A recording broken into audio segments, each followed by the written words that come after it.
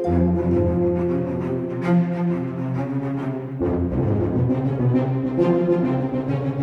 Trekkies, welcome back to another episode of Yelling About Star Trek. My name is Chris Fox, and this is the show where you can hear me yell about all things Star Trek so my friends and family don't have to. Today, I want to talk about one of my favorite Star Trek series, Star Trek Voyager.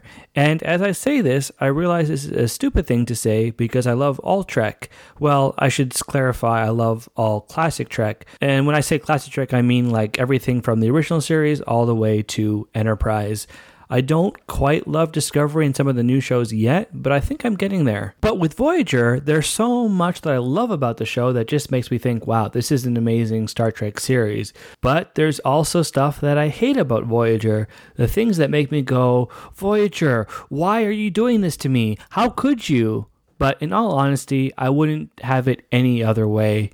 So, that's enough yammering. Let's get on with it. Now, because I don't want to start off this podcast on a negative note, I want to talk about something that I love about the series, and that is the premise. The premise is something that's very simple, but completely understandable and very compelling. And that's this idea that, well, Voyager is a show about a starship, Federation starship that has been stranded in the Delta Quadrant, and they have to get home using their wit and not their wit so much, but rather their resourcefulness and their integrity, I guess, is maybe a good way of saying it. Because I don't want to come off as overly negative, I want to start off talking about something that I love about the show, and that is the premise. The premise of a show can really impact how good it is, and it can impact how bad a show is. With Voyager, it's a very compelling premise, but also very simple, and that's just simply a Federation starship stranded from home in the Delta Quadrant,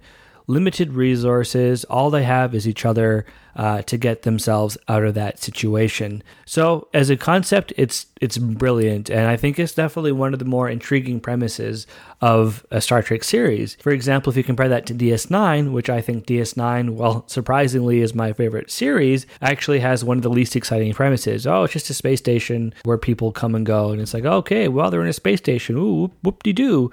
But of course with DS9, they execute it so well, and it's just so gripping to watch. But with Voyager, you're like, okay, I'm in.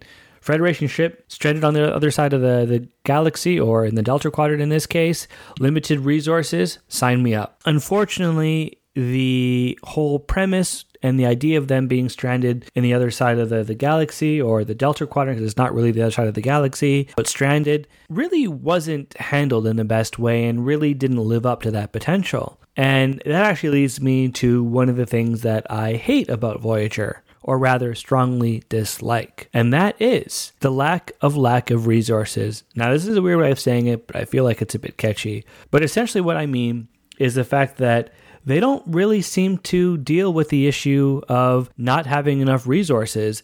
They constantly mention, especially in the first season, that, oh, they don't have unlimited power, and they need this mineral, or they need that resource, and they need to do this thing and go that place to get this stuff. A lot of times it's like, oh, no, we don't have deuterium. We need deuterium. Where's the deuterium? We need more deuterium. And so you get the sense that, okay, wow, yeah, they're gonna worry about resources, but then we never really see them actually dealing with not having that resource. Captain Janeway is still able to get her coffee, which is, always a bit of a joke. And the characters are able to go on the holodeck whenever they want, because for some reason, I think they explain that the holodeck power grid is separate from the power grid for the rest of the ship. So when the ship doesn't have any power, they can still go to the holodeck.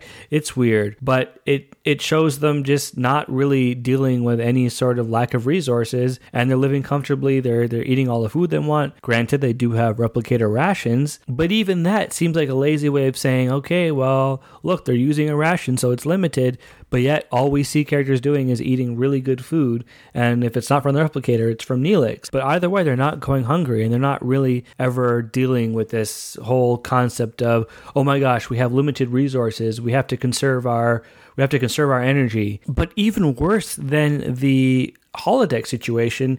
And the other resources that I mentioned, the worst is the whole torpedo situation. Now, this is something that's been on the internet for quite a while and people love talking about, but I have to bring it up. And that is the torpedo, as I said, the torpedo situation. Early on in this series, they specifically say that Voyager only has 38 torpedoes, yet they keep using torpedoes throughout the series. On YouTube, there's a great video that documents, or rather catalogs, all their torpedoes and the number that they use.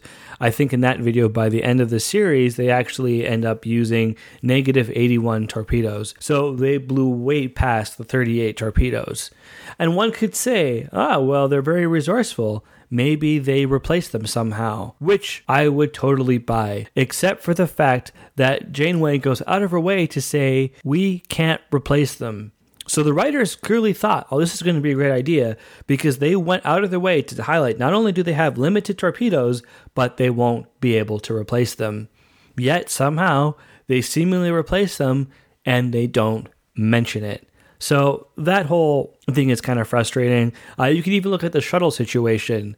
Again, this is something that's been kind of talked about on a lot of YouTube channels, and fans have noticed this, but they go through so many shuttles in that series, and yet they never seem to run out. In fact, they build the Delta Flyer, which would make sense if it was like, hey, we're going to replace the other shuttles, but they don't. They still have the other ones too. So it's weird. But I realize that's a lot of yammering and yelling about something negative. So I want to try to come back to something that I love, and that is the characters. I don't love all the characters in the series. They're not all well written, but when you look at Captain Janeway, the Doctor, and Seven of Nine, you get a really great trio. I mean, Captain Janeway is amazing because she's full of integrity, determination. She's tough, but she's also fair and caring when she needs to be. So she can really do all the things that you expect a captain to do. And in fact, when they created Janeway, I remember reading this or seeing this somewhere that they wanted someone who was as good as Picard in terms of being ethical and, tough, but wanted someone that was more approachable than Picard. They wanted someone that was a little less sullen than Sisko, and they wanted someone who was more responsible, I think, than Captain Kirk. So I think when you get Janeway, you get the complete package. And there's a reason she's my second favorite captain. I still love Captain Picard just because, he's Captain Picard and I grew up with him. But Janeway is a very, very, very, very close second. So she's phenomenal. And then you've got the Doctor, possibly one of my all-time favorite characters of the franchise. He's funny, he's grumpy, which makes him funny. He's thoughtful, but he's also arrogant, and he's a hologram. Not even just a hologram, but he's an emergency program. He's basically a tool, and he starts off as just this guy who's like, I'm just the hologram, the emergency medical hologram, and I don't really care about these people. Just turn me off when you're done with me, and why did you have to activate me? To someone who genuinely cares about the rest of the crew, and really kind of proves that, not only is he a skilled physician, but he's someone who's thoughtful, caring. He's a musician. He's artistic. He's fallen in love. And he's one of the few people on this series to totally and fully embrace Seven of Nine when she came aboard. So that says a lot. And then you've got Seven of Nine, someone who I think is one of the best written characters of Star Trek, one of the best acted. She's someone from a traumatic past who kind of really learns what it means to be human and to what it means to become human again and to find that. So she really goes on a fantastic journey. But when you look at particularly when you look at the Doctor and Seven of Nine, you really do get to see what it means to be human and how to fully embrace that. And then Captain Janeway is, part of that because she really helps both of those characters grow far beyond what they ever thought was possible. So that's what I love. I love those three characters. I think they're phenomenal. Now, with characters, I do have to get into some of the negatives. And that is the fact that I hate some of the other characters. Now, I don't hate them. I actually like all the characters. Basically, if I saw any of them at a convention, I'd be excited because, they're on Voyager and I like them. And I don't want any of the characters to die. They haven't died yet, as far as I know. So I'm so glad they're on Voyager. But when I say I hate them, it's more that I hate the way they're written. The fact that you get people like Tuvok, you get people like Chakotay. Neelix does get a little bit of character development, but that's something I'm going to touch in a minute or so. You get Torres, again, a bit better developed, but then you get someone like Ensign Kim, who I would put in with Chakotay and Tuvok in the sense that they don't ever really grow. And Ensign Kim is this the worst offender. He's badly written, he's given bad storylines, and he remains an ensign for the entire series, which, okay, you could maybe argue that, well, because they're stranded away from home and, they're 70,000 light years, as I just said, and I'm kind of rambling and reiterating myself, maybe the way the command structure works doesn't allow for advancement. Okay, I could buy that. But then you have someone like Tom Paris. Tom Paris starts off as a criminal. He's in prison. Janeway comes to find him and says, hey, I think you can redeem yourself. We need you on this mission.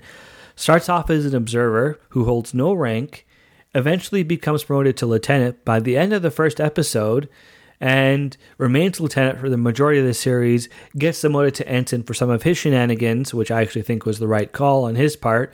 So he did the right thing in that episode. That's a whole other conversation.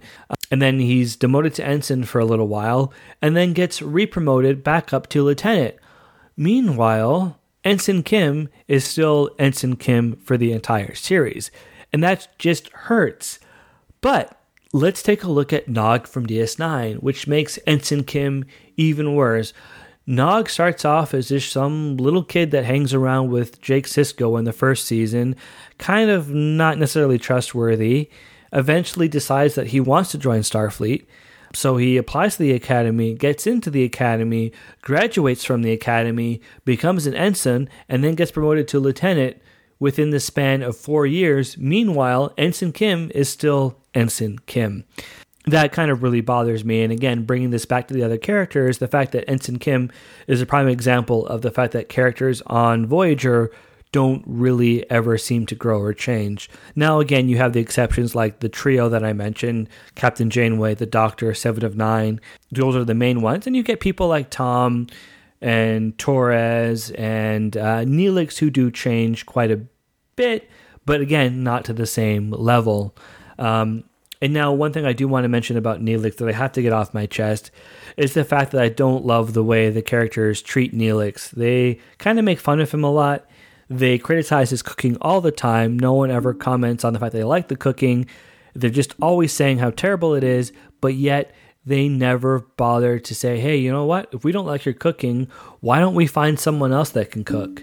No hard feeling, Neelix, but that might be better. But they never do that. They just keep complaining about it while still eating his food.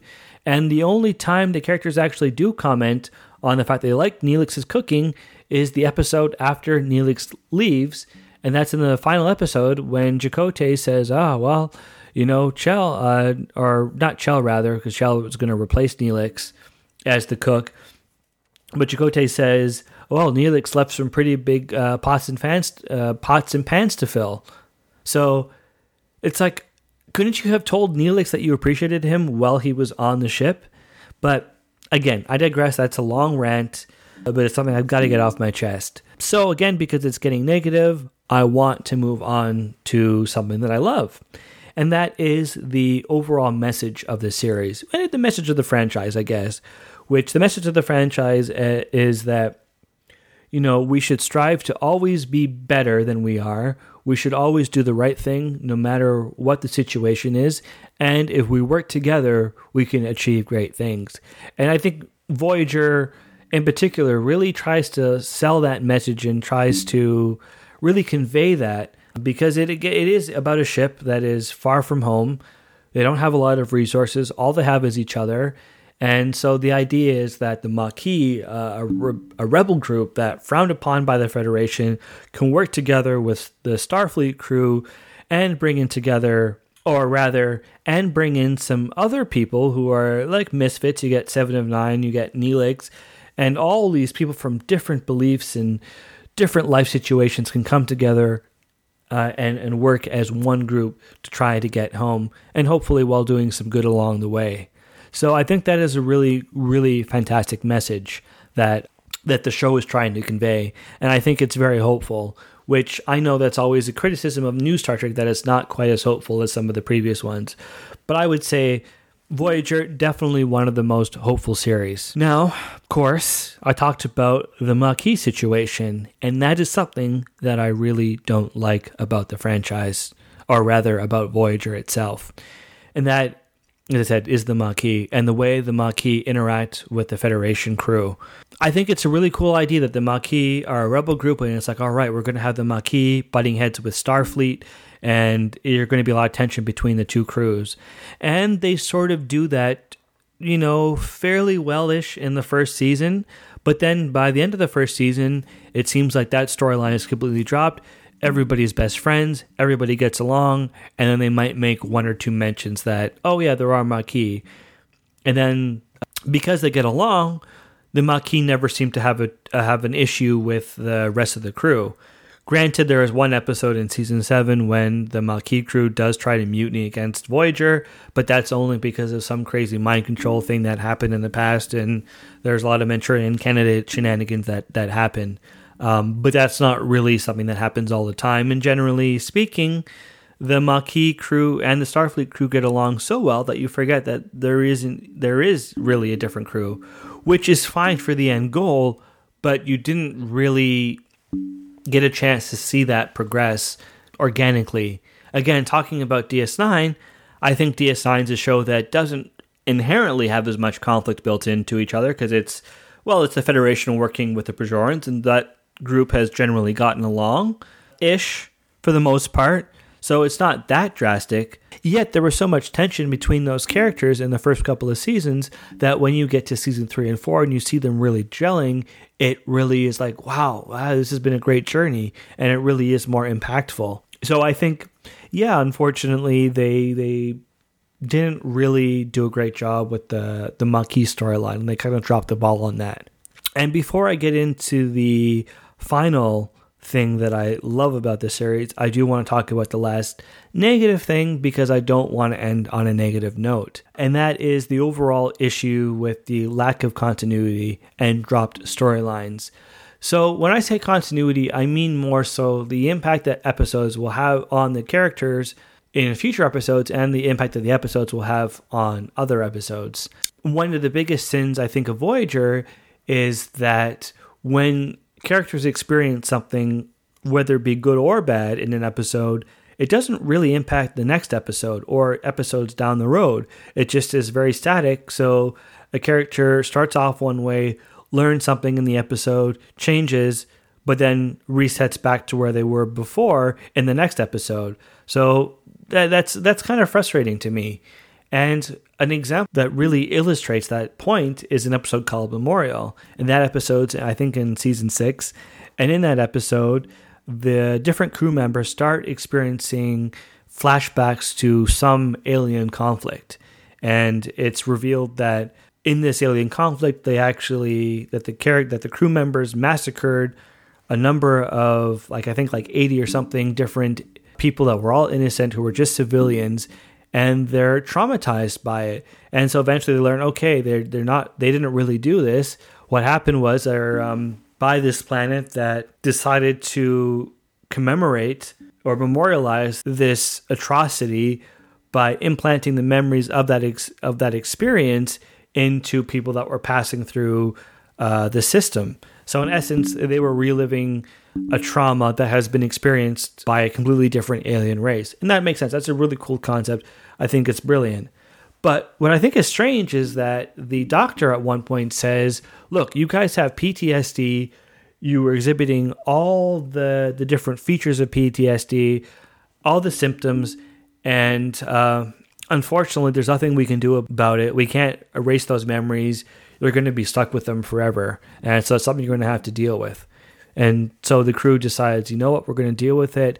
They decide to keep the memorial up and running so that other ships that pass through the system experience that, but they do leave out a warning buoy so the ships can decide if they want to experience that. And that's all really compelling in this idea that, wow, these people are traumatized by events they didn't experience, and they're going to be stuck with those feelings and those thoughts forever.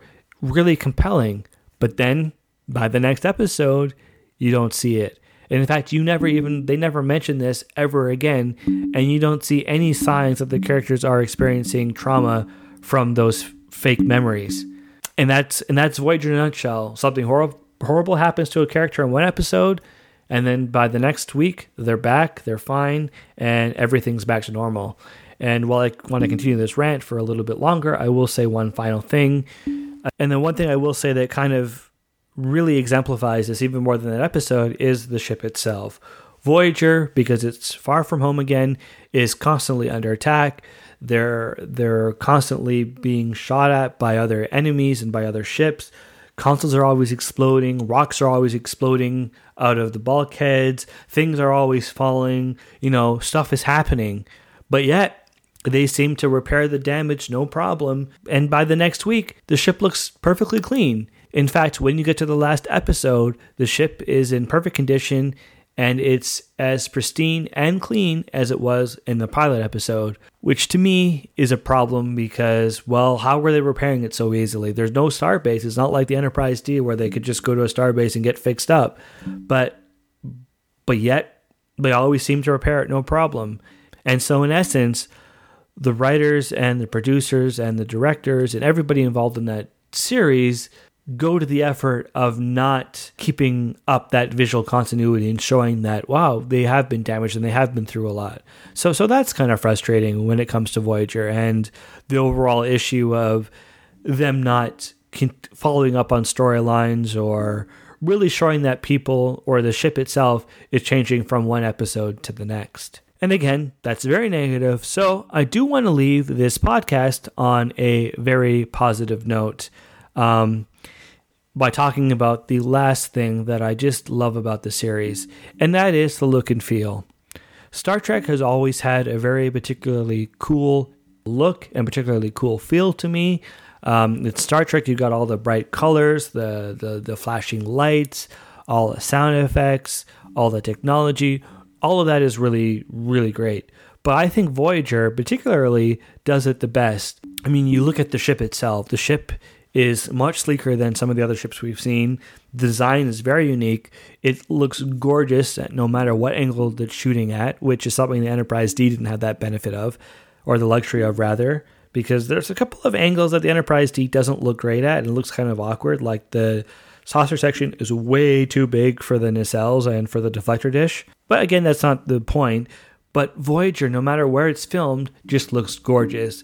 The way the nacelles go up look great. So every time it goes to warp, it looks gorgeous and it looks very unique. Like someone can see it and go, oh, that's Voyager. I get that. So I think, yeah, the ship itself, gorgeous. And the same goes for the interiors. I think it's very well designed. I love the bridge. I think it's more compact than the Enterprise D bridge, but it looks more functional and really visually appealing because you've got more consoles. You've got the main console at the back, master display, and then you have a bunch of the side consoles on the bridge. You've got the really cool lights on the floor that just add an extra this is the future. This is space. Yeah, we're really cool. So I think that's all fantastic. But to me, the creme de la creme of Voyager is the Astrometrics Lab. I think it's one of the best looking sets in Star Trek. I mean, I love the size of the screen. I think it's a great size. The computer graphics look phenomenal.